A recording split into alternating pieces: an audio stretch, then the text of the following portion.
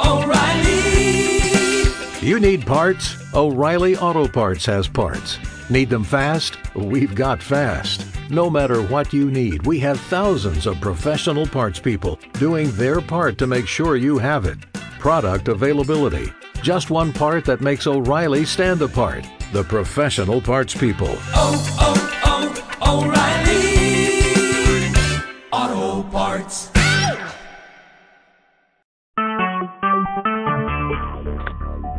Talk shoes.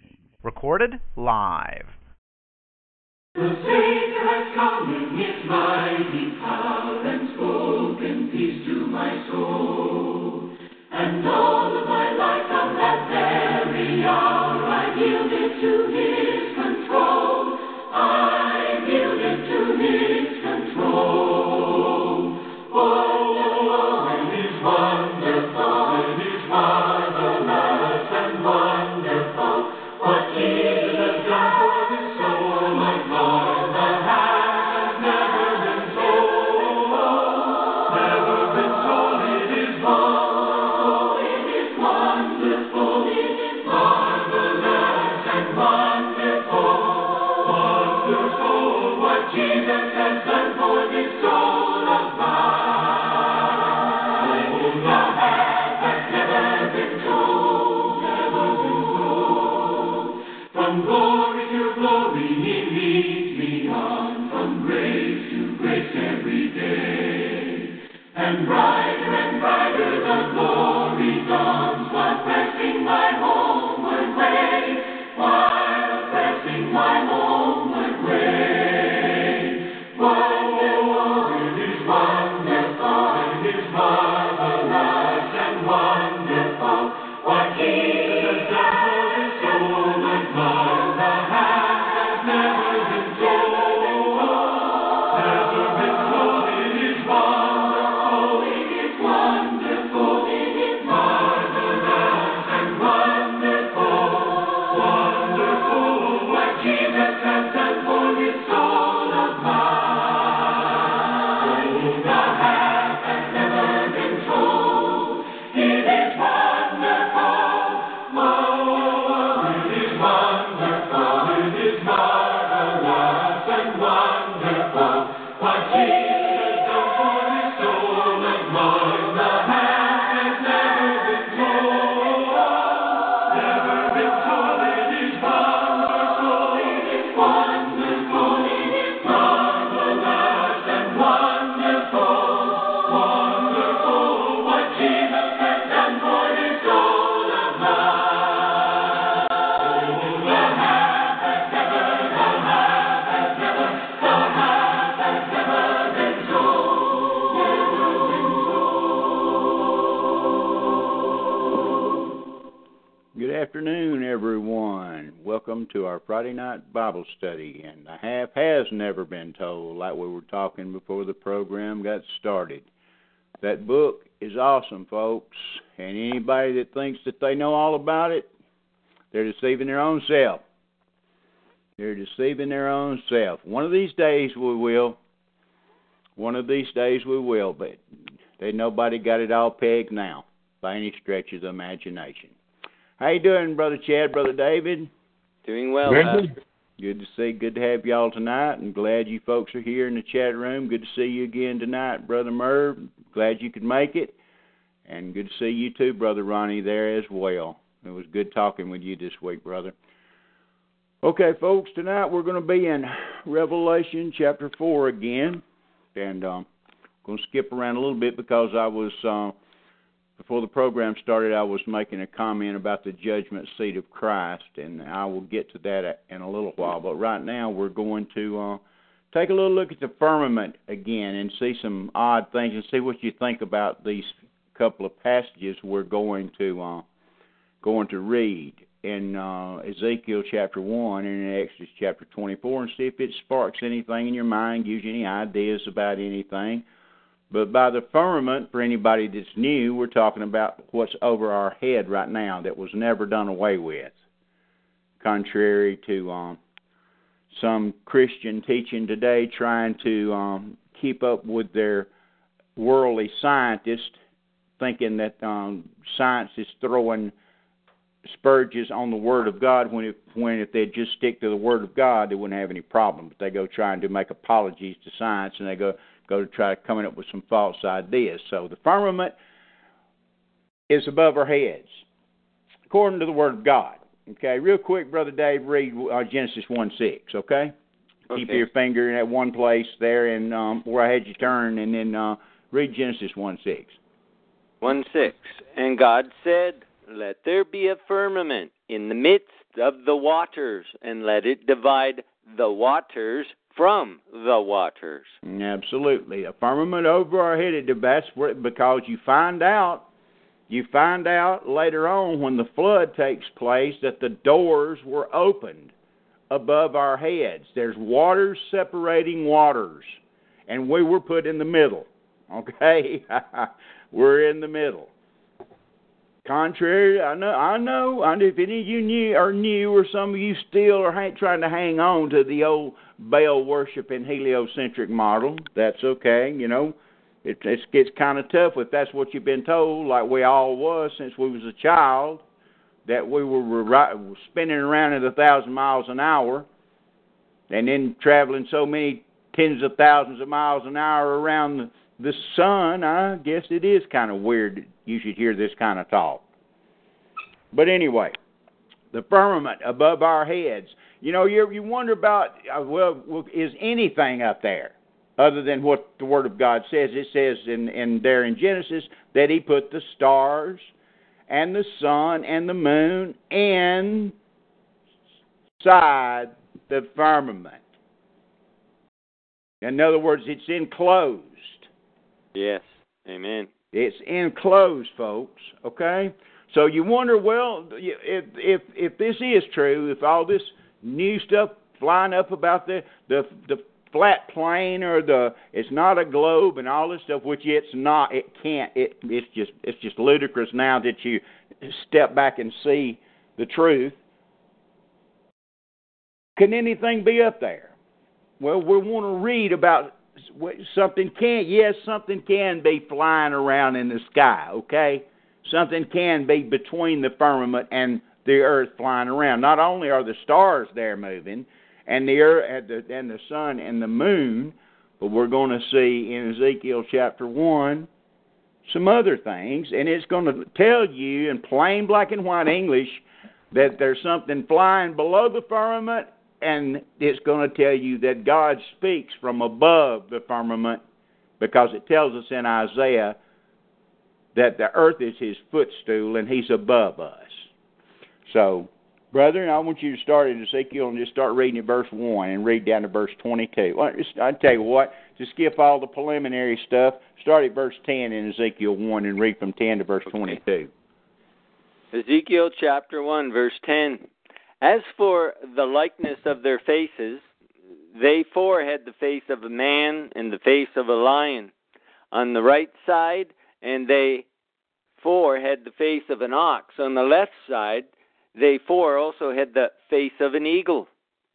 Thus were their faces, and their wings were stretched upward. 2 wings of every one were joined one to another, and 2 covered their bodies. And they went every one straight forward whither the Spirit was to go. They went, and they turned not when they went. For the likeness of the living creature, their appearance was like burning coals of fire, and like the appearance of lamps. It went up and down among the living creatures, and the fire was bright, and out of the fire went forth lightning. And the living creatures ran and returned as the appearance of a flash of lightning. Now, as I beheld the living creatures, behold, one wheel upon the earth by the living creatures with his 4 faces. The appearance of the wheels and their work was like unto the color of a beryl. And they 4 had one likeness, and their appearance and their work was, as it were, a wheel in the middle of a wheel. When they went... You're going to stop right there for just a second and let me throw this in there. I'm sure you TV watchers that watch Ancient Aliens know this is really a spaceship according to them, see. And once we get into Revelation chapter 5, you'll start noticing the same kind of descriptions. Every time you hear God's throne, when the descriptions start coming up about it and about the cherubim, the 4 cherubim that surround it. Now, you know, there was 5. Now there's only 4. You know that, right? There was a cherub that covered, you know. There was 5 originally there was 5 cherubs, now there's only 4. Well, that's what it's describing here as cherubim, okay? And you're going to see this throne language anytime you run across God in His throne, like we did in Daniel 7, and we'll encounter it again when we get into Revelation chapter 5. I just wanted to throw that in there. Continue reading, brother. When they went upon their 4 sides, and they turned not when they went. As for their rings, they were so high that they were dreadful, and their rings were full of eyes round about them 4. And when the living creatures went, the wheels went by them. And when the living creatures were lifted up from the earth, the wheels were lifted up. Whithersoever the Spirit was to go, they went. Thither was their spirit to go. And the wheels were lifted up over against them, for the spirit of the living creature was in the wheels. I guess that's rocket fuel. Go ahead, brother. When those went, these went. And when those stood, these stood. And when those were lifted up from the earth, the wheels were lifted up over against them. For the spirit of the living creature was in the wheels. And the likeness of the firmament upon the heads of the living creature was as the color of the terrible crystal stretched forth over their heads above. And under the firmament were their wings straight, the one toward the other. Every one had 2, which covered on this side, and every one had 2, which covered on that side, their bodies. And when they went, I heard the noise of their wings, like the noise of great waters, as the voice of the Almighty, the voice of speech, as the voice of an host. When they stood, they let down their wings. And there was a voice from the firmament that was over their heads. Ah, above. That's right. Continue reading, brother. Yeah, and it said they were below it, and that's there's right. a voice above. That's correct. When they stood and had let down their wings, and above the firmament that was over their heads was the likeness of a throne, as the appearance of a sapphire stone. Keep in mind that sapphire stone, folks, when we go to Exodus 24. This firmament is above. There's something above this likeness of the throne. Remember, the earth is His footstool, and these cherubims flying around underneath. Finish the verse on that, brother. And upon the likeness of the throne was the likeness as the appearance of a man above upon it. All right. Remember in Daniel 7, when it gave God is the appearance of a man, His beard was white as snow. Daniel 7, and then the cloud rider, Jesus Christ, comes on another throne, coming to the Ancient of Days, remember? Yes. The cloud rider of Daniel 7, that's what, like I told you before, that's what Jesus Christ quoted to Caiaphas whenever they rent their clothes, because he claimed to be that second member, that second part of the Godhead.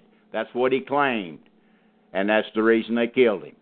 That essentially, that was the reason. That was the last accusation they made against him right there, was blasphemy. So we see here this throne likeness, this throne language, and we see the likeness of a man above the firmament with the other ones below the firmament. Over and over again, rakia, that's what it is in the Hebrew, okay? It's like something beaten out. There's really no perfect explanation for it. It's like some beaten out metal. Real quick, Brother Dave, go to your Strong's Concordance and read everything it's got on the firmament, okay? It's the word rakia. Oh, you mean just look it up here, the word firmament? Yeah, just click on it.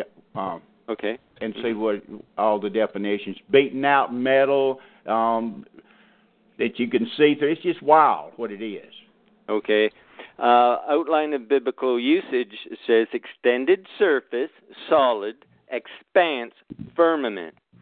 1A. Expanse, in brackets, flat as base, support, closed bracket. B, firmament, brackets, of vault of heaven supporting waters above, closed bracket. B.I., considered by Hebrews as solid and supporting waters above. Considered by Hebrews. That's what the Bible says, dummy. Yes. Oh, only the Hebrews believed the Bible, though. Amen. That's it. That's what they imply there in that reading. Okay, brother. Strong's says, Go ahead.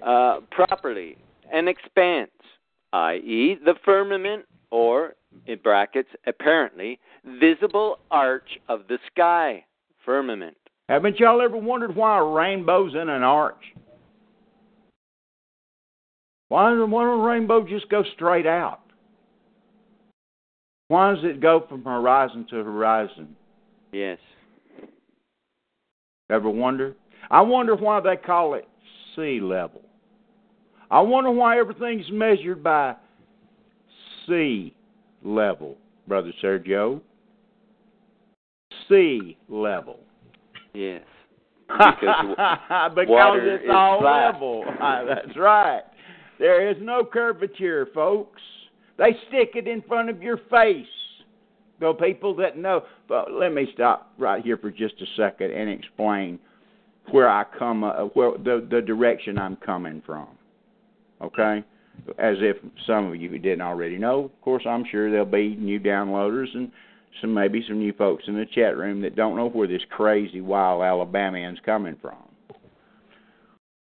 I strictly believe with all of my heart and all my spiritual being that what you think are your rulers are no more your rulers than H.R. Puffin stuff and Tiny Tim, okay? They're no more than puppets. That's not according to my opinion. That's according to the Word of God, if you believe Ephesians 6. Okay? Throughout the Scriptures, it tells about these principalities and powers. It tells you that a third of the heavenly host fell with Satan. Well, we know that 200 came on down and got in physical bodies by putting off their orchiterion, according to Jude, so they could mate with human women. Well, what about the rest of the third? Have you ever stopped to think where they are? What are they doing? The Scripture gives you hints all the way through. We've hit on just about all the hints that I can come up with for you, and I know there's many, many more. There's the divine council that it talks about in 2 Kings, the council before the Lord, where He decides to send a lion spirit down to make Jehoshaphat and Ahab go up to get what was that name of that battle? What battle was that, Brother Dave? That lion spirit went to send him after. He sent him down to convince Ahab to go. Oh, yeah. I'm sorry, I forget, but I remember the context. Oh, it's right on the tip of my tongue. But anyway, the point I'm trying to make, folks, is this. You live in a breakaway civilization. You're no more than an ant. to the not. See, when you think principalities and powers and spiritual wickedness in high places in Ephesians 6, you think of some will-o'-the-wisp Casper the Friendly Ghost. See, that's what I have. If I've tried to do anything over the last 3 years, going on 4, if I've tried to do anything, I've tried to bring to your attention that spiritual does not mean not literal. When it talks about spiritual beings, they're probably more real than we are. It gets back to that old, thing. If there's I better not go that direction. I will be going that way for an hour and a half, and I'm not going to do it. But anyway, we live in it. You are nothing. You're cattle. You're chattel. Okay. Period.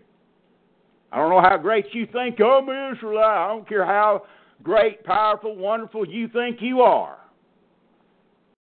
or any of your people are. Them days are history. You lost your identity. You were cast off by the Lord, and through His mercy and love were let back in and given a new name as a Christian. Now then, we're getting to the end of the period of time called the time of the Gentiles, to where that's going to come to us. That's going to come to an end. Won't be no more faith. Won't be no more grace through faith. Won't be no unmerited love by Jesus Christ's righteousness and faith. Because the moment you start seeing things, faith goes out the window, folks. Have you stopped to think about it? The moment you lay eyes on something, there's no more faith involved. Faith is a substance of things hoped for. It's the evidence of things not seen. Not seen. Not seen. So the moment you start seeing the things of God, literally and physically, like it was in under the old covenant, like they did, like our forefathers did, they got to see that stuff. Therefore, there wasn't any faith involved. That's why under the new covenant, it is by faith. The just shall live by faith. It's by grace through faith plus nothing. Once you start seeing, then there is no more faith. And we're going to run into that as we go further on into the book of Revelation. But getting to my point, these principalities and powers were once visible. These spiritual beings were once visible to everybody. They're going to be again. Whenever that takes place and they start being visible to everybody again, you can rest assured that that's the point of time. That's my barrier that I use in my own mind. Once that stuff becomes visible again, boom, God's stuff becomes visible again, face out the window. That's why you got an angel preaching another gospel in the book of Revelation. Why has all that got to do with the firmament, you say? Because we live in an enclosed system where the world wants you to believe that you're just a speck, insignificant speck in the far corner of an S-shaped nebula going through an infinite universe. When God's watching everything we do, and He's just as close as the other side of the firmament. You say, how high is it? Don't know. I've heard, and you have too, that it could be like 66 miles to 70-some miles. Not that high, but, these are estimates. Oh, I've heard different. Yes, absolutely. I have. And another thing you need to remember as well, with this firmament comes the different levels of heaven. See, everybody just lumps heaven into one big thing or two things, and there's not. There's at least three. First heaven, second heaven, third heaven. There's at least three because Paul was caught up to the third, and we know that's where God is because that's where Paul was caught up to, the third heaven, and saw things that he couldn't talk about when he came back. So all that is encompassed along with this firmament business we're reading about, okay?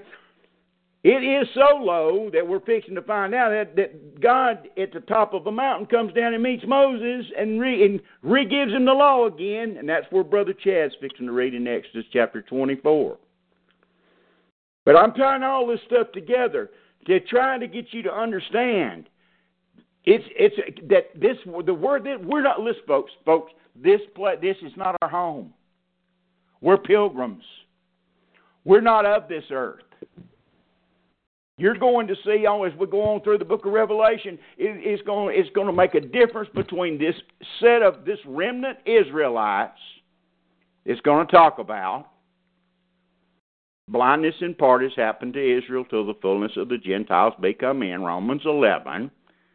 See, that time period ends.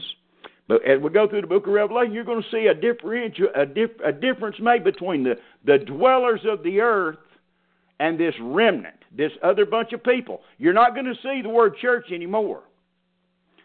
But us, right now, during this time, this period of grace, faith, by grace through faith, this wonderful period of God's love, of John 3:16, of the last 2,000 years, that salvation, the unmerited love, became a free gift.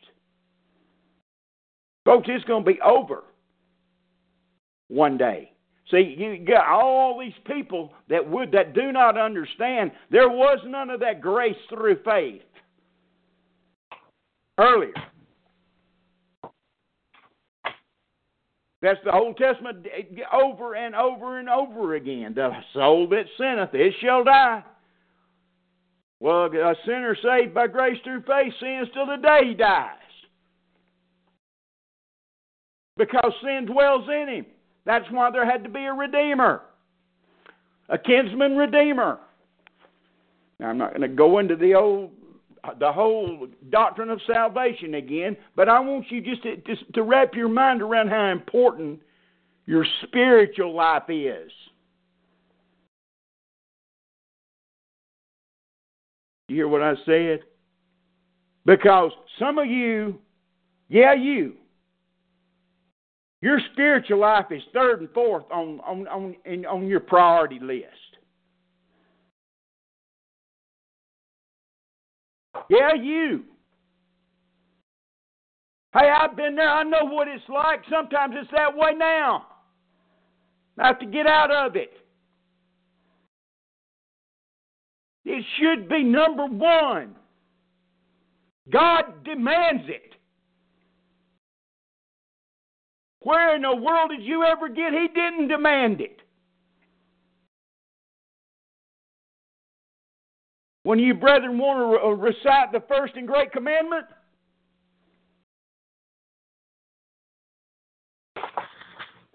love your Lord God with all your body, mind, and soul. That's the number one. That's everything. That's number one priority.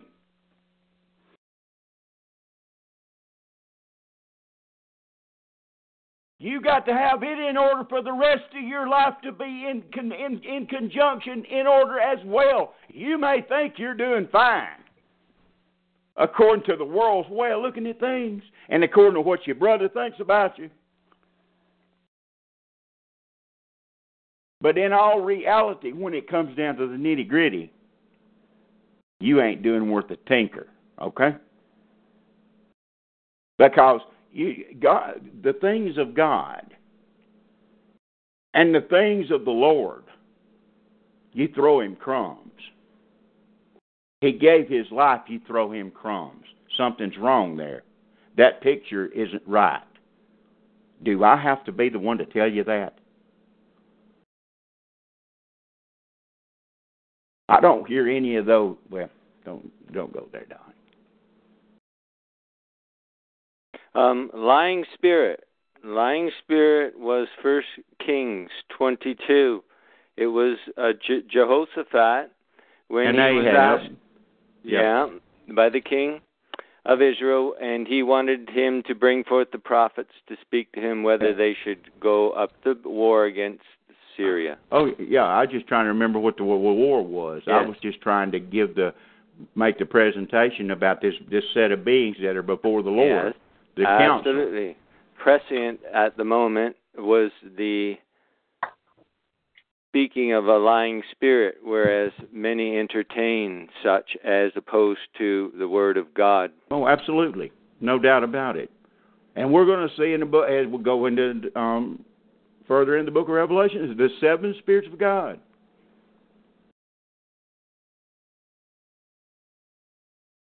But folks, I'm drilling this. I'm bringing this home right this second. This is not broad. I'm not shooting with a shotgun now. I'm shooting with a 270 with a sniper scope.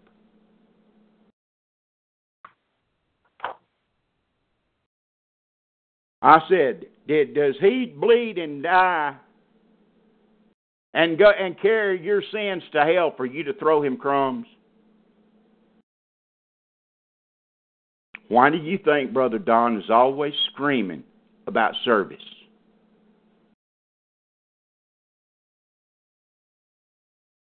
Because everything that's worth mentioning is later. Everything that lasts for eternity, everything that matters, that really, really matters, is later. It's not now. Everything here now is temporal.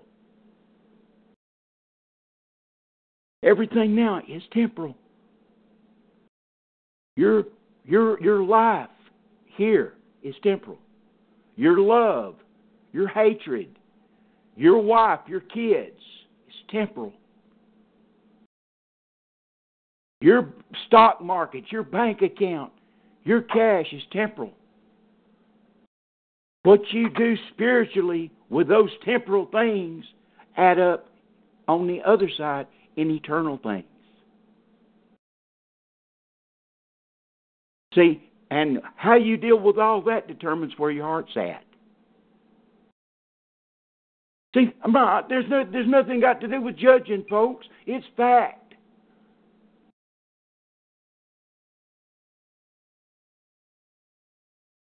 Where your treasure is, there will your heart be also. That's what the book see. That's what the Lord Jesus Christ, the essence of God manifest in the flesh, said in 2 different Gospels.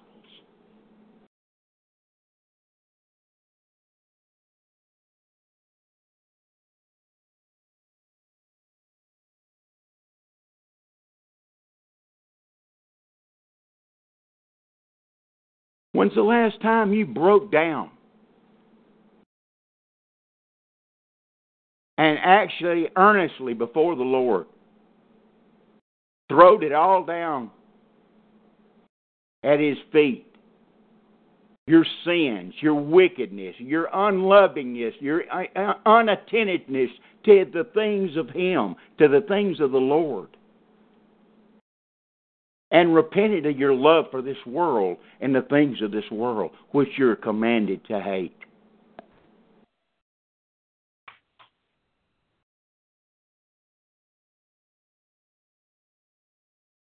You're of this world, but you're in this world now, but you're not of this world. We are pilgrims.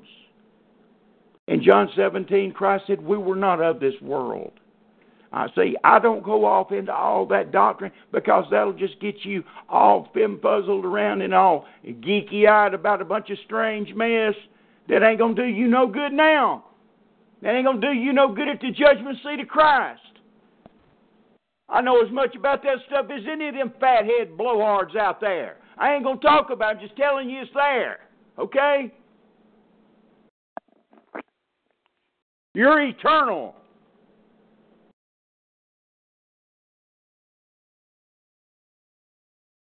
But you were put here for a reason. We're going to hit that reason. I went to it at least 15 times in the last 3 years. Maybe 20. We'll hit it at the last verse of Revelation chapter 4. And it ain't for you.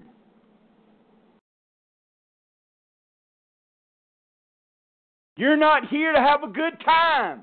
I'm not here to have a good time. I'm not here to feel good. Okay? You're not here to feel good. You're not here to be all smiles and happy all the time. When you are, praise God, you better be giving Him the thanks first. Because all good and perfect things come from the Father above, from the Father of lights.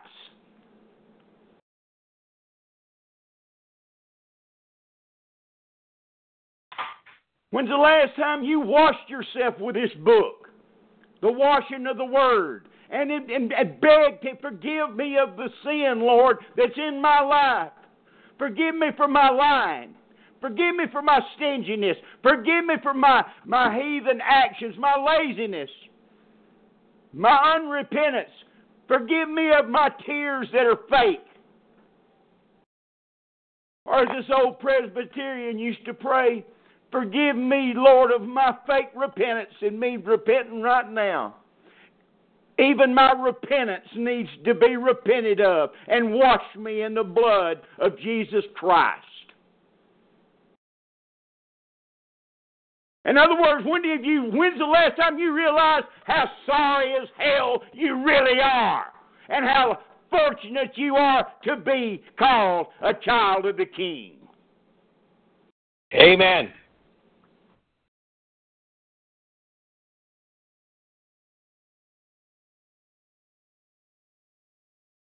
So you can holler Jesus Christ till it makes you hoarse. But until you start applying Jesus Christ in your life and let Him live through you, it ain't nothing but just vain words. You can turn that boob tube to all kind of channels, and they'll be jumping around and clapping their hands in Jesus this and Jesus that. That's put a bad name to our Savior. That's put a bad rap on our Savior's name. Even to the point to where you got these other extreme idiots out there running around out there trying to Yahshua and Yehudi and all this other stuff. Because they see the hypocrisy. I understand why they do what they do. They see the hypocrisy and the lies. You're not supposed to be a part of it, folks. You're supposed to be the elect of God. Chosen out, called out.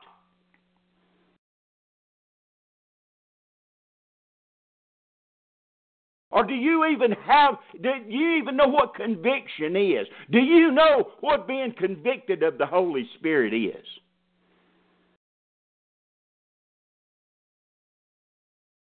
That's one of His jobs, you know. That's one of the reasons He was sent, you know. You know faith cometh by hearing, right? And hearing by the Word of God.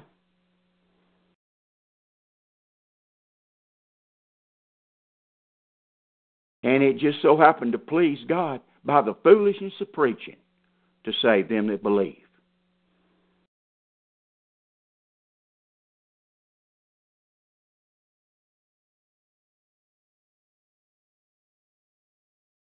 These are the important things.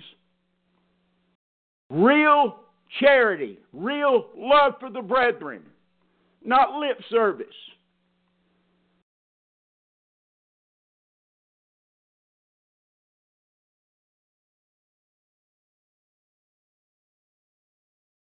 Lay up, by Paul's mouth and Jesus' mouth both, lay up treasure in heaven. Not here. It tells you in Hebrews 11 that some of God's greatest jewels that lived in caves, they weren't even worth. This world wasn't even worthy of them.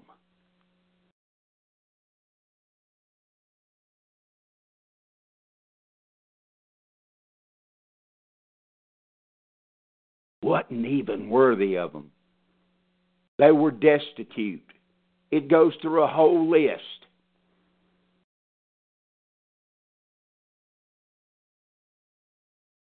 The first 1,500 years after the resurrection, true Christianity has always been beat back and beat down. After the time of compromise, that's all it's been, except for a few. It's always a remnant, folks. It's always the least. It ain't the mostest. It's the leastest.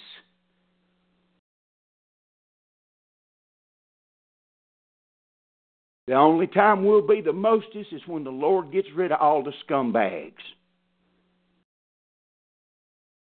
And they take a swim in the lake of fire.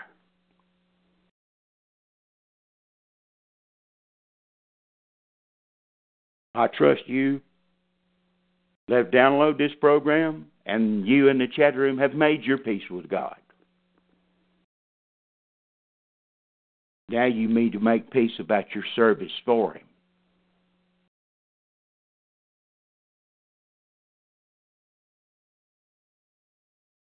You don't want to fall into that shame category and that naked category that it talks about in Revelation 3.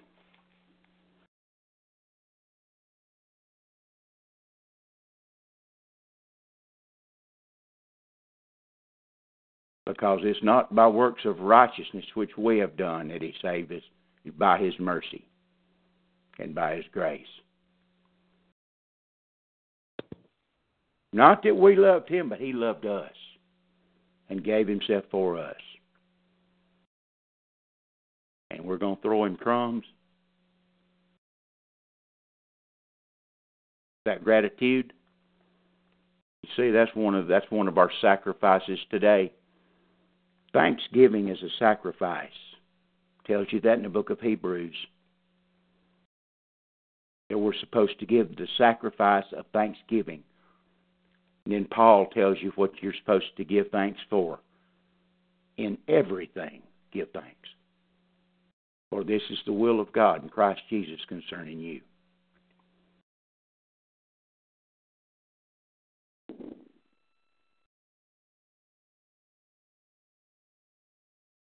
So you think about that.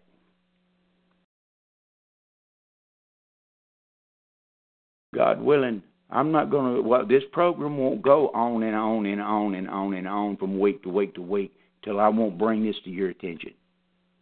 This is not about tickling your ears. We talk about some wild stuff here. We talk about some deep stuff so deep it drowns the most milksop Christians that don't know the book. But I'm putting you on a level playing field with the milk now.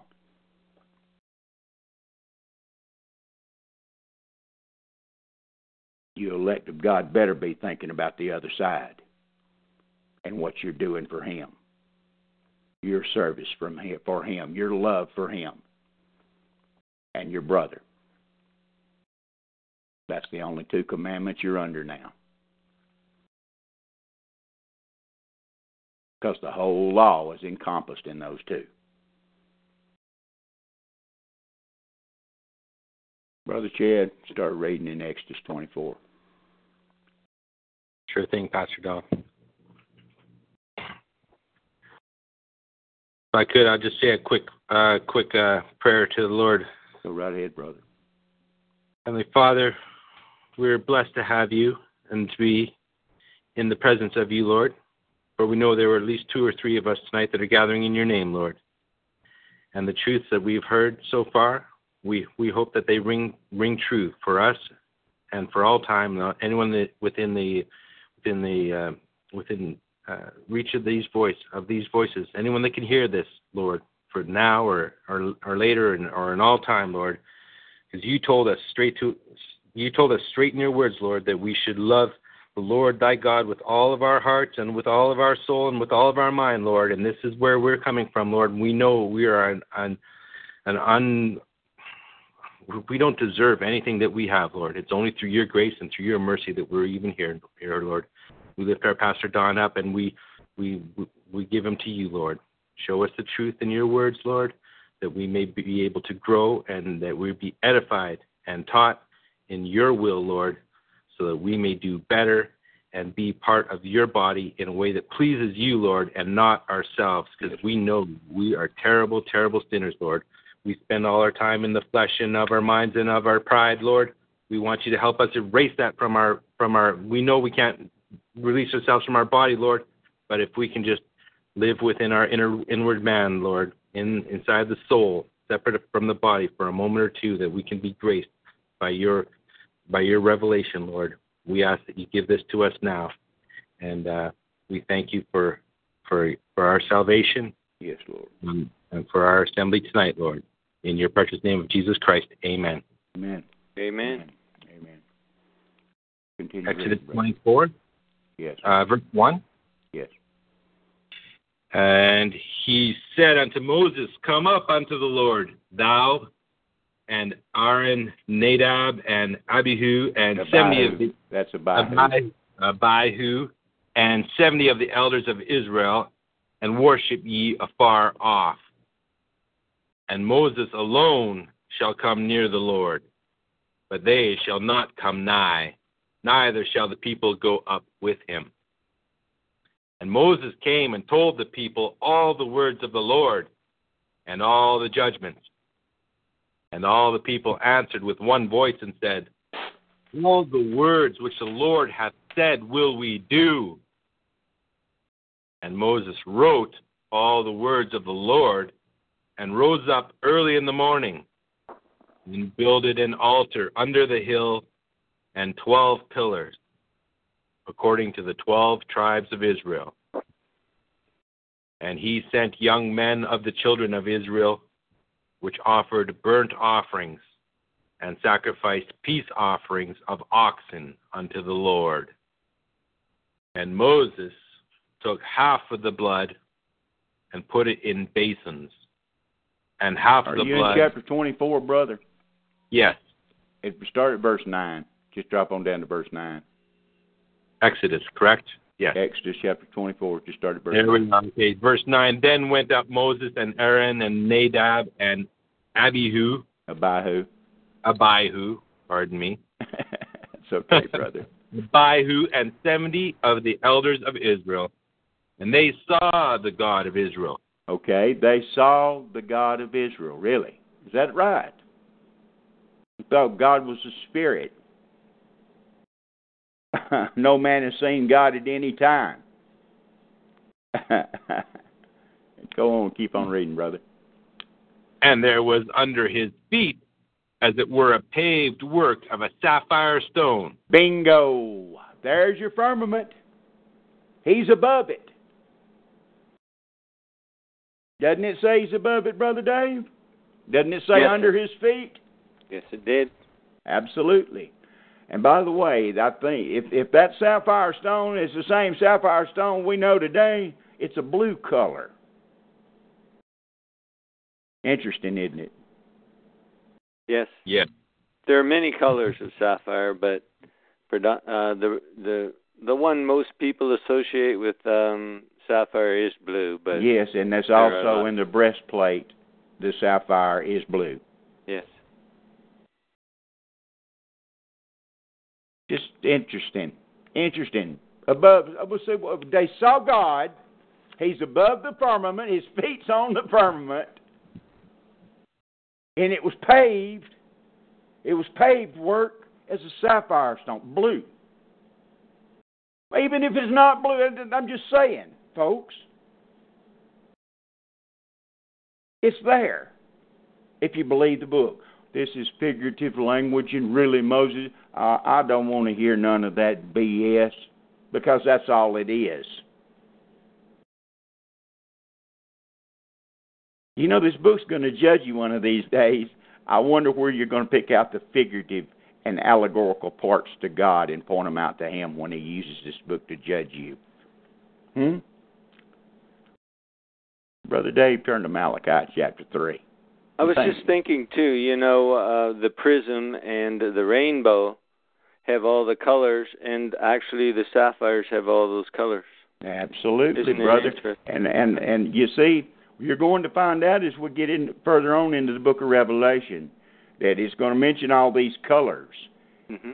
And all these colors are part of the breastplate that was originally in the breastplate of Israel. We really don't even... colors through the generations have changed so much in people's different cultures give them different colors and different names, it's hard to come up with the right ones. That's but the right. The original colors that God's interested in were the original colors in the breastplate. I was trying to nail down what kind of stone the tribe of Dan had. Mm-hmm. And I spent a couple of days reading this and reading the other thing, and they don't really know what kind of color of stone the stone of the tribe of Dan was. That's a trip, man. Yeah. That's that's how much it's changed, That's like correct. you were saying. That's right, brother. Absolutely. Yeah, but I want you to go to Malachi chapter 3, and I want you to start reading about the middle of the chapter. I don't know when you start reading if you're where I want you. Okay. I want you to listen to this, what God writes here in Malachi about this judgment business in the books and what he does with some of his saints. Okay, Malachi chapter 3, verse 1. Behold, I will start send... in the middle, brother. Okay, in the middle?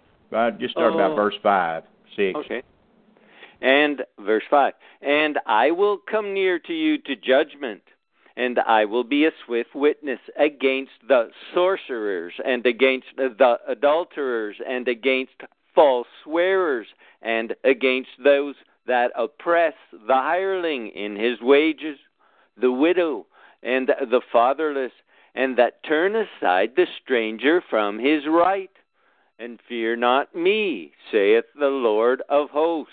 Okay, folks, do you know what it means to fear God?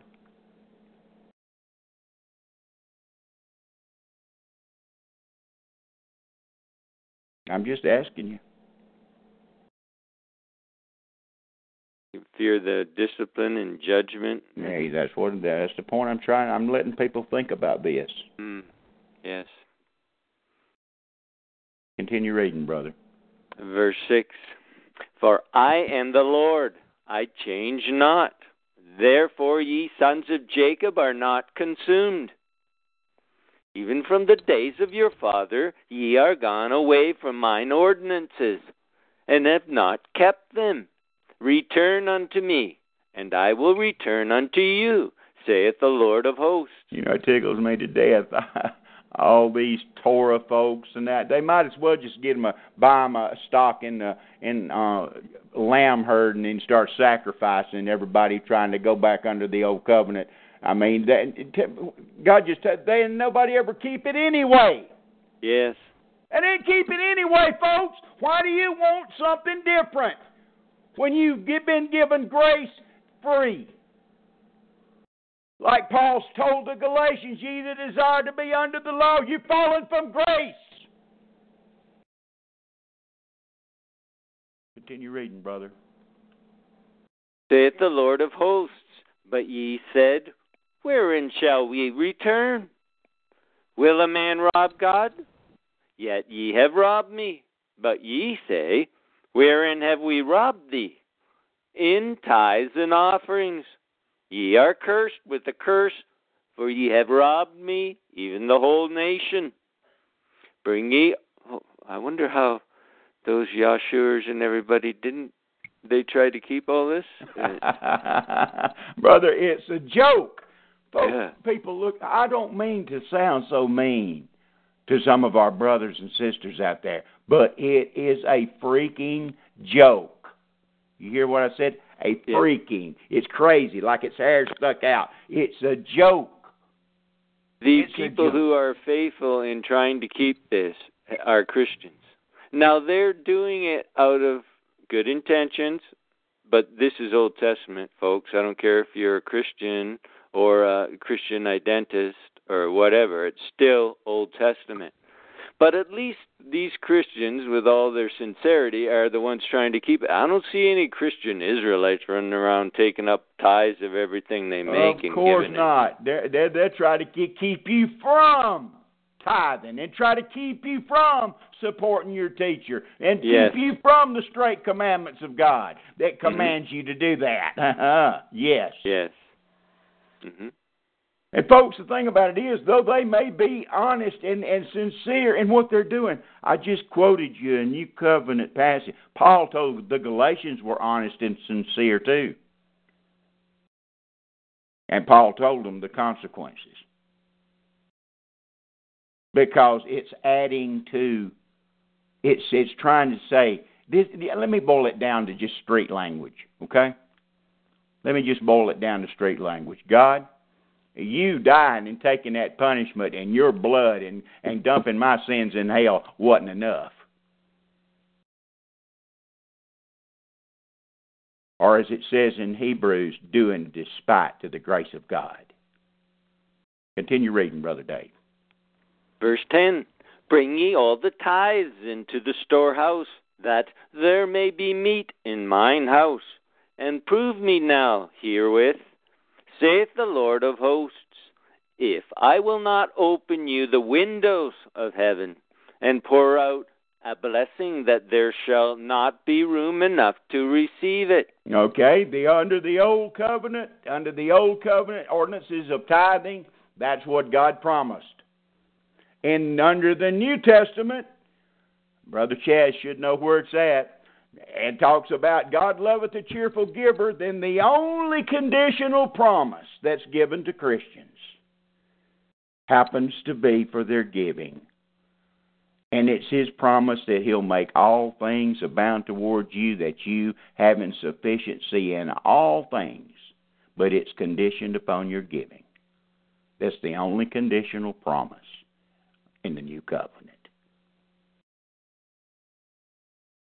You hear what I said? Don't you believe a word I said? You go and search it out for yourself. Maybe then you'll be obedient. Yeah, I'll give you a hint. That's in 2 Corinthians 9, around verse 8. Amen, brother. Just read it for him, Brother Chad. Read it for him. Sure. Start at 7. Every man according to his purposeth in his heart, so let him give, not grudgingly or of necessity, for God loveth a cheerful giver. And God is able to make all grace abound toward you, that ye always having all sufficiency in all things may abound to every good work. Bingo. Y'all think I was just quoting some off-the-wall version? No, I was quoting the Word of God, and it's the absolute truth what I told you. That's the only conditional promise. Everything else is unconditional. Continue reading, Brother Dave. Verse 11, and I will rebuke the devourer for your sakes, and he shall not destroy the fruits of your ground. Neither shall your vine cast her fruit before the time in the field, saith the Lord of hosts. And all nations shall call you blessed, for ye shall be a delightsome land, said the Lord of hosts. Your words have been stout against me, saith the Lord. Yet ye say, what have we spoke so much against thee? Ye have said, it is vain to serve God, and what profit is it that we have kept His ordinances? You see there? It ain't no different today, folks. It ain't no different today because that's your actions. What profiteth me now, see? Just breadcrumbs to God. The rest to me now, for the now and now, see? So you can rest assured on the other side, breadcrumbs is all you'll get. You say, well, is this as long as I'm there? Folks, don't never let those words ever come out of your mouth. Just take that from somebody that knows, okay? Don't ever let those words come out of your mouth.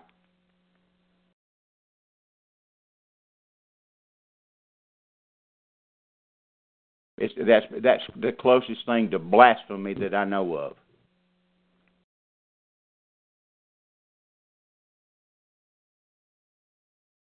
Because it's actually running down the precious blood of Jesus Christ and what He did.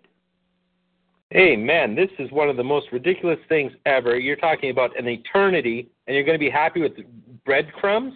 You worked this whole life just to get to the point that you even love Jesus Christ in a convicted, actual way, and that's it's frustrating. That's all I can. And you might say, well, I don't know what to do. I want to. Have you spent the time to find out? See? Or have you paid any attention to the one that busts your guts trying to tell you what it's about? That's why he calls us out. That's the reason for the calling. I ain't no different than you. I'm just called. I'm just a called vessel of God. I have a certain calling. Okay? I go through the same passions, the same sin, everything as you do. I just have a specific calling.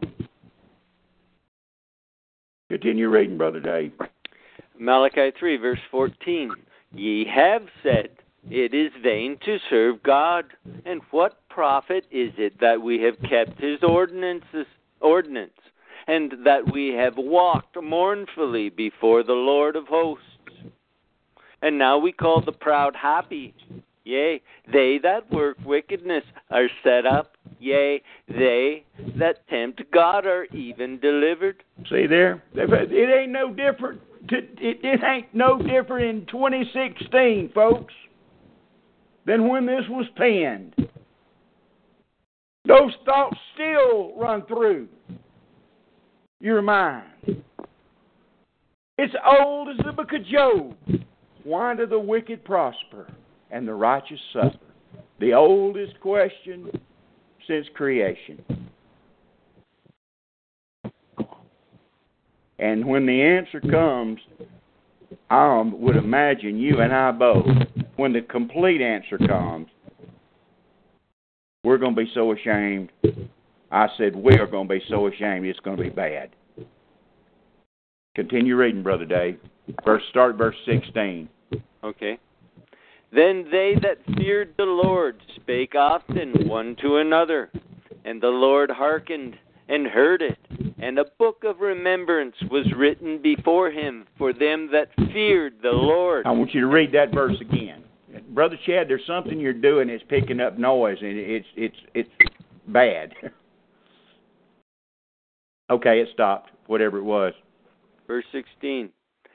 Then they that feared the Lord spake often one to another, and the Lord hearkened and heard it, and a book of remembrance was written before him for them that feared the Lord, and that thought upon his name.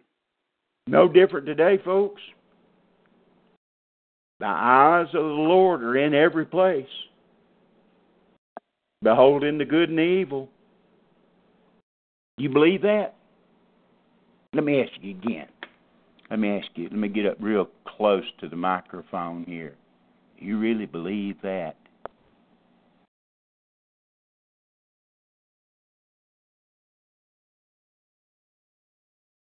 Did your actions show it? Continue reading, Brother Dave.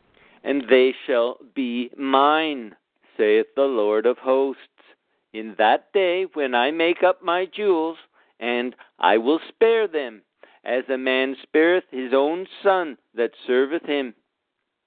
Then shall ye return and discern between the righteous and the wicked, between him that serveth God and him that serveth him not.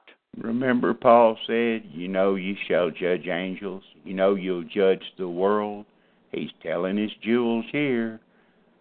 Then ye shall return and discern between the righteous and the wicked, between him that serveth God. Let me say that again. Between him that serveth God and him that serveth him not.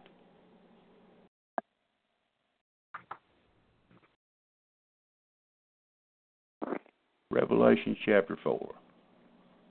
What time is it, Brother Chad? 8:21 Central. We've been on how long?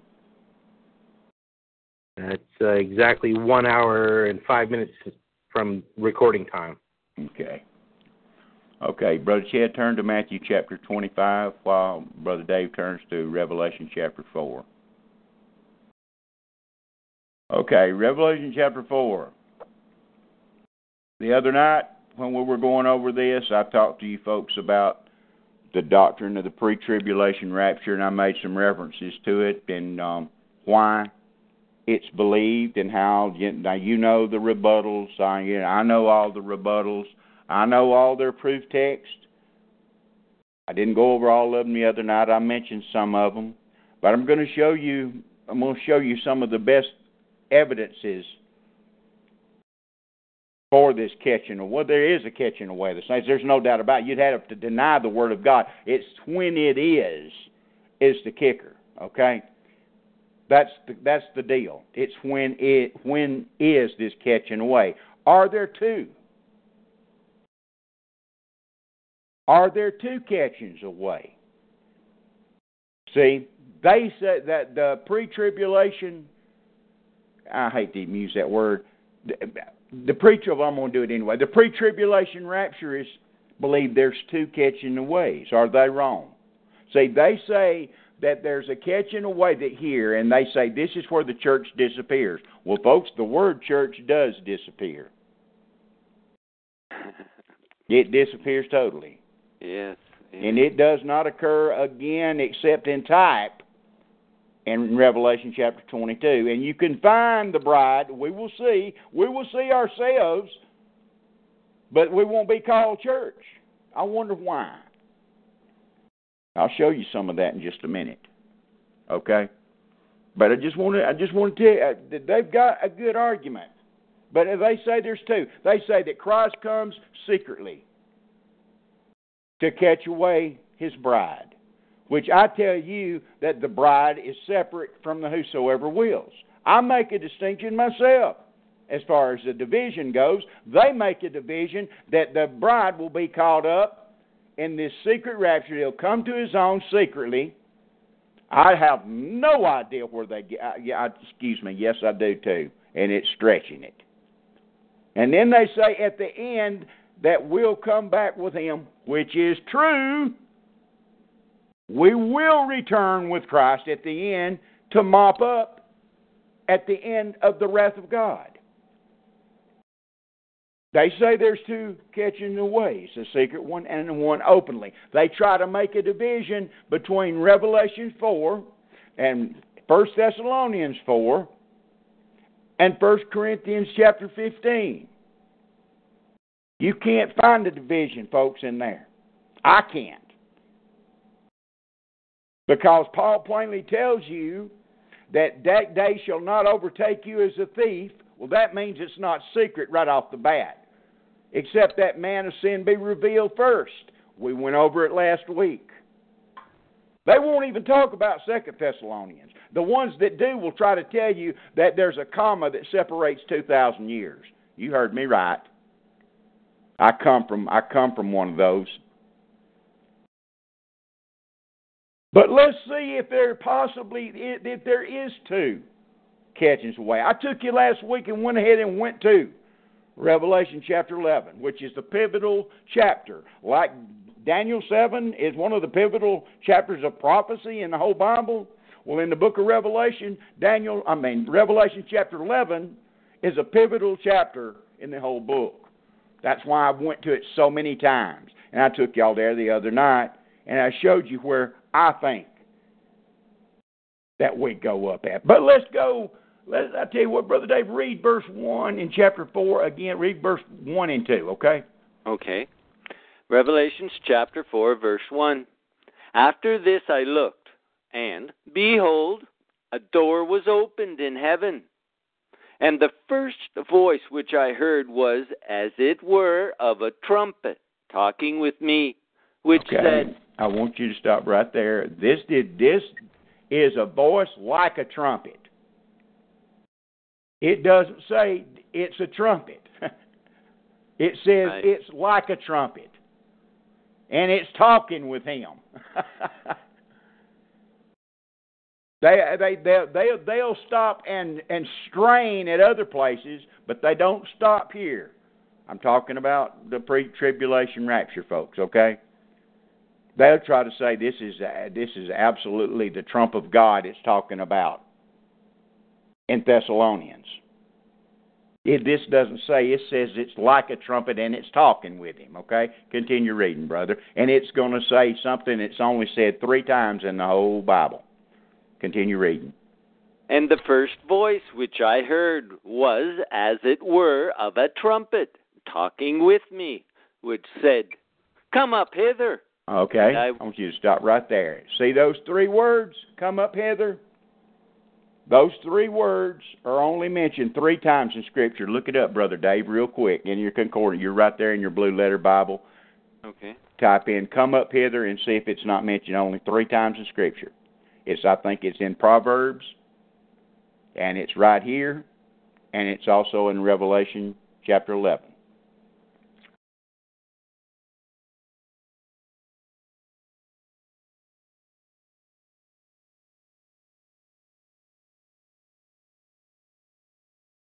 See if I'm right about that. Okay. Come up hither 3 times, right? Proverbs 25:7, Revelations 4:1, Revelations 11:12. Okay. 3, and read the one in Proverbs real quick to us. What does it say in the context? Proverbs 25, verse 7. For better it is that it be said unto thee, Come up hither, than that thou shouldest be put lower in the presence of the prince, whom thine eyes have seen. Wow. Well, I could say something about that, but I'm not sure.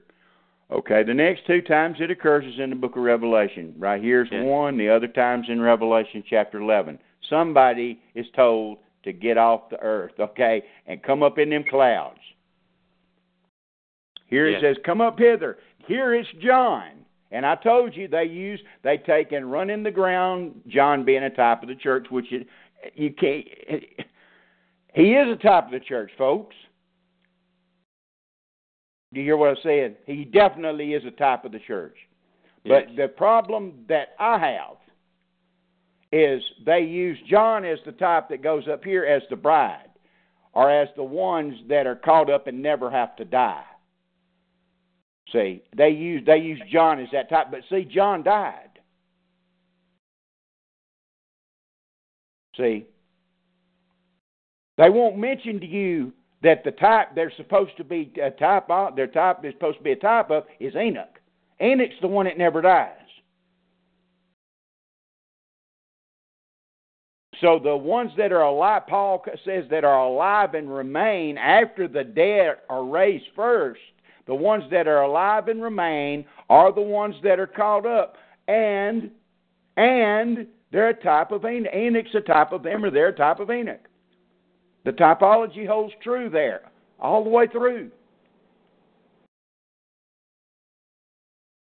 There's a bunch that never dies, just like Enoch. There's a bunch that dies twice, that are raised up later on. We're going to find out at the resurrection, that are raised up and then wind up having to go through another judgment and die again, and it's the second death. They go into the lake of fire. That's the way they come up. That's the reason your Christians come up with the saying, born once, die twice. Born twice, die once. The lake of fire is the second death, folks. That's what the book says. So what about Revelations? If this Revelations 4:1 was supposed to be John as the church coming up, John here is just beginning the revealing of Jesus Christ, and he's having revealed to him all these mysteries and given this great revelation. I understand. That's true, brother. That's absolutely true. And on top of that as well, he mentions nothing about his body being transformed. Absolutely, not one solitary thing. Yeah, and he writes every details about all this revelation, and yet if he was supposed to be representing the bride of Christ, wouldn't he mention how his body was changed? Absolutely, of course he would. That's another problem. What you're mentioning is a problem I've had with it for years. Oh, yes, okay. That's what you just now mentioned is a problem I've had with it for years. Paul goes into detail mentioning that changed body. Yes. And Paul's not a type of the church. Paul's not a type of the church. He's the best man. He gives away the bride. Yes. See? Mm-hmm. So the biggest problem, everybody, all the theologians, all the Bible quote unquote scholars, the problem you have with and as I have as well, you're going to see it as we're going through here, is chronology. We found in chapter 1, verse 19, the Lord said He was going to show to John three things: past, the present, and the future. Yes. Mm-hmm. But finding the chronology of these things in here, folks, it's tough, because you're going to see, we're going to go through from the beginning of the time of Jacob's trouble to the end, in different aspects of it, three times, with seals, trumpets, and vials. And it's going to seem like it goes to the end, and it's going to stop, and it's going to go back and go through it again in a different way. Give you different aspects of this period of time.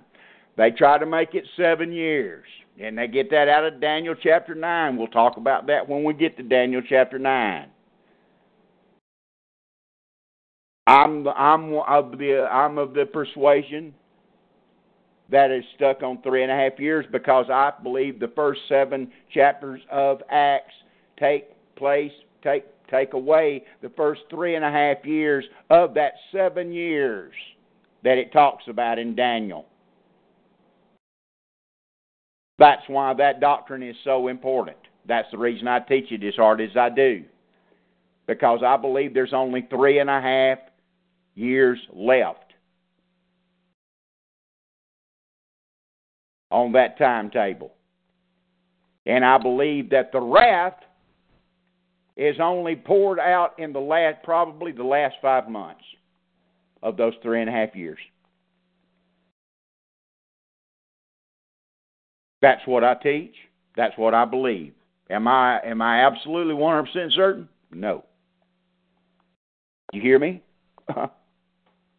Did you hear me? I said no. I'm not certain. And again, the chronology is so tough. Finding out what is present, what is past. You know, right here, this first 3 words in chapter 4 mean, and after these things, this happens. That's what it means, folks, okay? He dealt in chapter 1. The Lord is totally different than chapter 2 and chapter 3. In chapter 2 and chapter 3, nobody can argue that it's dealing with the church, and the church is. Nobody can argue that part, because, like I said, it don't show up no more. The word church does not occur. It doesn't talk about the bride till the end. And the bride standing beside the Spirit, and the bride standing beside the Lord, giving an invitation to whosoever will then. So I'm wanting you to think. I'm wanting you to get the Lord to show you something here. Maybe He will. That He hadn't shown me or anybody else. Because you can get 1,500 different opinions on what I'm talking about, folks. And out of the 1,500, 700 of them will have Scripture. Okay? Yeah, if you think I'm kidding, just go listen to a few of them, see what I'm telling you. And they won't be as gracious and say that they're not sure. They'll think they know. But now, there's some things that I know about this book, and I'll say that this is absolute fact. And that's got to do with the bride. I have no doubt about that. Now I want to show you, we're going to slip ahead just a chapter. Now I want to show, no, we're not. No, I'm not going to do that, because I'll be making myself out a liar again. We'll wind up 2 hours. I'm not going to do it. So, Brother Dave, continue on reading. Come up hither, and I will shew thee things which must be hereafter. Oh, there you go. There's another hint. So the Lord's saying, come up hither, John. John, he leaves the Isle of Patmos. He's caught up in the Spirit. into the third heaven, undoubtedly. It doesn't say that, but undoubtedly it is because of what happens in chapter 5. And the things you see, we're going to see later on here. He sees the throne of God.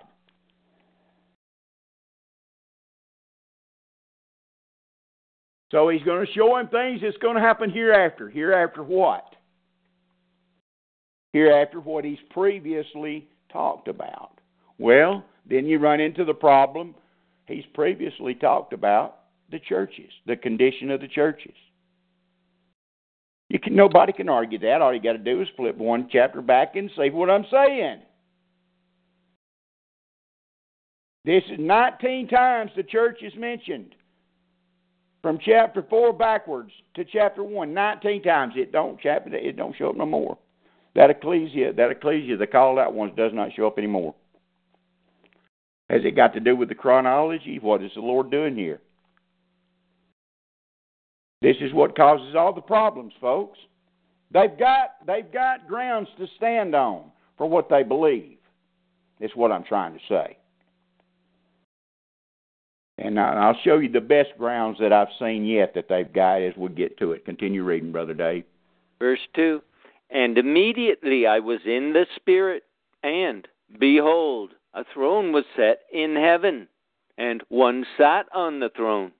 So there he is. Come up hither, John. And he's up there where? He's sitting at the throne. So you know where he's at. Continue reading. And he that sat was to look upon like a jasper and a sardine stone. And there was a rainbow round about the throne, in sight like unto an emerald. And here comes all these y'all, does anybody ever wonder why a diamond don't ever show up? This ain't got nothing to do with the teaching. I just wanted to ask you that question. Have you ever stopped to think why diamonds don't ever show up? Yeah. Because diamonds are actually worthless. Yes, I was going to say. Diamonds back are in those actually days they were worthless, folks. Yeah. That $500 to $1,000, $2,000 you spend on that ring, it's actually worthless. They're actually useful as cutting instruments. No, but what I'm talking about is a precious stone. Yes, they're absolutely worthless. Not. Mm-hmm. It's the Jews who made Cecil Rhodes, with all of his diamond mining down in Africa, is the one that got it to be a big deal. Diamond used not to be nothing, folks. Mm-hmm. The Jews who sent him, they withheld the supply of diamonds so that there were few around. That's what jacked the prices of them up. Yep, and in Arkansas, there's a whole mountain full of diamonds, and they won't let nobody get them, but that's another story within itself. Keep on reading, brother. Yes. And round about the throne were 24 seats, and upon the seats I saw 24 elders sitting, clothed in white raiment. Okay, here comes these 24 elders. Who in the world are the 24 elders? The pre-tribulation rapture, folks, will tell you that all of a sudden, in 2 verses, that this is typifying. Then they'll run to typification. This typifies the church. That these 24 elders typify the church, and we'll get to why they say that. Okay, in a few minutes. Brother Chad, how long have we been on? We're now hour and 30 minutes. Okay, we're going to go just a few more minutes. We're going to shut her down. Go ahead, Brother Dave. Clothed in white raiment, and they had on their heads crowns of gold. Okay, you stop right there. They had on their head crowns of gold. I want to tell you now, these crowns of gold, look it up if you don't believe me. Don't you believe nothing I'm saying, folks? Check it out yourself. Be a Berean. Prove all things. Hold fast that which is good.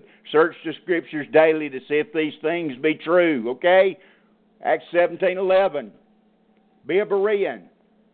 Real quick, Brother Dave, turn to chapter 11. But while you're turning to chapter 11 again, I want you to tell these folks, these crowns are not the crowns of rulership. These crowns are crowns of reward. Don't you believe the word I just said? You check it out for yourself. They're not crowns of rulership like would be on the Lord's head, they're crowns of reward. The name's different. And things that are different are what, Brother Chad? They are not the same. Thank you. Chapter 11, Revelation chapter 11, I want you to go down to where the witnesses are caught up, and then I want you to go to the third, where it starts talking about the woes. There'll be a paragraph marked there. I want to show y'all something. Revelations 11:12. And they heard a great voice from heaven saying unto them, Come up hither. Okay, that's the last time come up hither's mentioned. It's only mentioned 3 times in Scripture. That's the last time. Keep on reading, brother. Yes. Come up hither.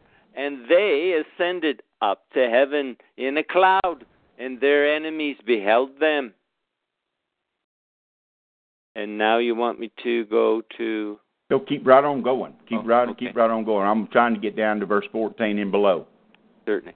Verse 12. And they heard a great voice from heaven saying unto them, Come up hither, and they ascended up to heaven in a cloud, and their enemies beheld them. And the same hour was there a great earthquake, and the 10th part of the city fell. And the earthquake were slain. And in the earthquake were slain of men 7,000, and the remnant were affrighted and gave glory to the God of heaven. Okay, it makes mention of a remnant that gives glory to God. Okay, watch verse 14, because that was the second woe. All that other stuff up there took place during the second woe. Now we're fixing to get to the tail-kicking time, the time that the Lord talks about in Matthew 24 and Mark 13. It's a time period where He's gonna destroy those that destroy the earth. I want you to watch close what happens. Go ahead, brother. The second woe is past, and behold, the third woe cometh quickly. Okay, now this third woe comes at the sounding of the 7th angel. Go ahead, brother. And the 7th angel sounded, and there were great voices in heaven, saying, The kingdom of this world are become the kingdoms of our Lord and of His Christ, and He shall reign forever and ever.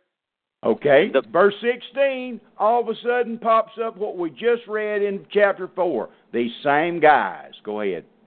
And the 24 elders, which sat before God on their seats, fell upon their faces and worshipped God, saying, We give thee thanks, O Lord God Almighty, which art, and wast, and art to come, because thou hast taken to thee thy great power, and hast reigned.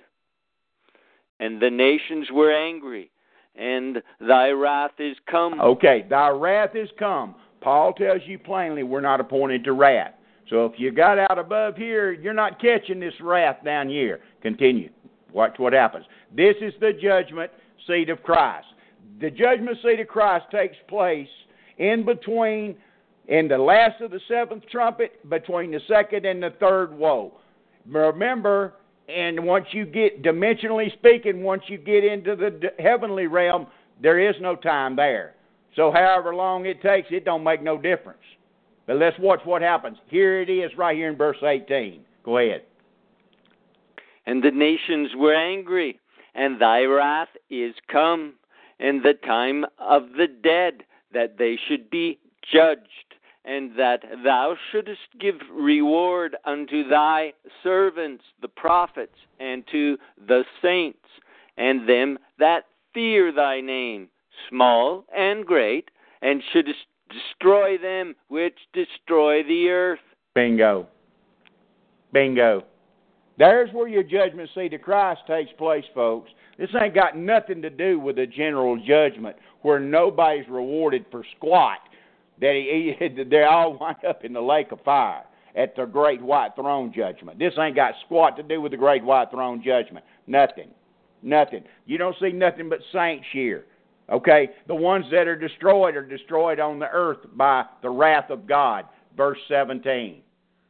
Okay? In verse 16, the wrath of God's poured out at the 7th trumpet, at the 7th seal, 7th vial, and at the 3rd woe. That's what's just happened. And from verse 12, from verse whatever verse you started reading that, down here to the end. Read verse 19, brother, and we'll shut her down for tonight. And the temple of God was opened in heaven, and there was seen in his temple the ark of his testament. And there were lightnings and voices and thunderings and an earthquake and great hail. In other words, all hell's fixing to take place on the earth. That's what's fixing to happen. There's going to be a time down here when he destroys them that destroy the earth like never has been since creation, nor ever shall be ever again. That's what's going to happen. Okay? That's when it'll probably, this is guessing, folks. I know this is a supposition. I'm assuming. It's my opinion. I don't know how to say it any other way. 5 months of it. Okay? That's the conclusions that I come to. All right? Any questions in the chat room? And we'll go back and pick up in chapter 4, and I'll show you the biggest, I'm going to use the word, no, I'm not. But I'll show you the biggest jewel that the pre-trib rapture folks have that they can use. I'll show you their biggest hammer that they can slam next week. Okay? Any questions in the chat room? No questions there. Okay. Well, if there is no questions, you two, did y'all follow what I was saying? Yes, I did. Okay. Yes. Okay. Real quick, let's since there's no questions, then go back to chapter 4, brother, and give us one more verse, and then brother Dave, you can dismiss us in a word of prayer. Okay. Revelations 4, verse 5. And out of the throne proceeded lightnings and thunderings and voices, and there were 7 lamps of fire burning before the throne, which are the 7 spirits of God. There's them 7 spirits of God. Earlier we saw the 7 candlesticks talked about in chapter 1. Well, here are these burning fire, lamps of burning fire, and they're the 7 spirits of God. Big S. 7 spirits of God. What about the Holy Spirit as a person? Raises questions, doesn't it? Yes. Yeah, this whole book raises a bunch of questions. Anyway, if there's no questions, then Brother Dave, go ahead and dismiss us in a word of prayer, brother. Yes. Lord Jesus Christ, we give you thanks for the revelation of yourself unfolding here tonight in this book, and as we continue to study it, I pray that you will bring these words to our memory and to our hearts to contemplate on throughout this week, and I pray that you would lead us to study certain aspects of the book of Revelations and associated verses that are line upon line, precept upon precept, revealing the same things. I pray that we could, Lord, when we study this revealing of you, that we would truly be able to understand this book of the revelation of Jesus Christ once and for all, that we would have the main doctrines taught in it, at least clear in our minds, Lord, that we be not led astray by all the voices, all the teachers, all the so-called teachers and prophets and ministers, some of you and some who are not of you, that say so many different things, and there are only a few things that are true. And they are the things that you speak in your word about yourself. This plethora of words in the scriptures have the truth, and so many voices speak so many things with only a few things being true. We pray, Lord, that as we get this solidified in our understanding and in our spirit, that we would be able to lead others also and not be led astray by these voices. But once we entertain them in one area, it's easy to entertain them in another area, and one slippery slope leads to a path of destruction. And Lord Jesus, I pray that you would save your people from false doctrines, from lies, that lead them down paths to destruction of the flesh, not that their spirits will be destroyed, but that they can have their testimony destroyed and their life destroyed through lying spirits. Father, in the name of Jesus, I pray that your Holy Spirit teach us, and that all lying spirits are bound by your will, by your glory, by the blood of Jesus. I pray that you teach us, and only you, by the Holy Spirit, teach us. In Jesus' name, so be it. Amen. Amen. Amen. Amen. Amen. Brother Chad, Brother Dave, I want y'all to write down this so I don't forget it. Next program, I want to hit Matthew 25. Matthew 25. Psalms chapter 27, verse 5, and Zephaniah chapter 2, verse 3. Okay? Don't let me forget that Zephaniah next time. 2, 3? Uh-huh. Yep. Okay. Yep. I want to tie it in with what we're talking about now, because we ain't finished talking about this yet. All right, then. Brother Chad, you got any questions? I do, but I can't put them in words right now, so I will... It's okay, brother. You can always put them into words later. Yeah. No problem. No problem. And amen, brother. That's good. It's good that you got questions. Absolutely. Yeah, this is not. This isn't like a walk down a well-beaten path. No, so it's not. And no, it's not. And to think for it's been being walked down, it should be well beaten, but that just shows you. I know the Lord is just grinning. I know He is. After 2,000 years, He's just smiling. Oh man, Brother Dave, you can give the contact information. Okay. Contact information for Don Spears Ministry. Telephone number 334-397-2333. Again, that is 334-397-2333. The email address is respecttothelord@yahoo.com. Again, that's respecttothelord@yahoo.com. The mailing address is 3155 Louisville Street, Apartment D1. Louisville is spelled Louiseville.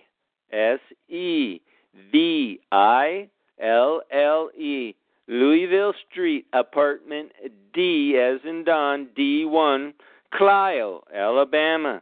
Zip code 36017. 36017. Thanks for listening, everyone. Please come again. Good job, Brother Dave and Brother Chad and Brother Kevin, and I appreciate you folks being there in the chat room. Lord willing, we'll be back Sunday night, and we'll pick up here again with part 3 of chapter 4, and I'll hit on that stuff that I didn't get to talk about tonight. See there, Brother Kevin, I told you I was going to learn to cut it down shorter, brother. Brother Chad, I told you I was going to do it, didn't I, brother? You did it, my man. You did it. Because, man, trust me, I'm sitting here itching to go. I could go another hour and a half. Good night, everybody. Good night, Pastor Don. Good night, Chad. Talk to you Sunday, Brother Kevin.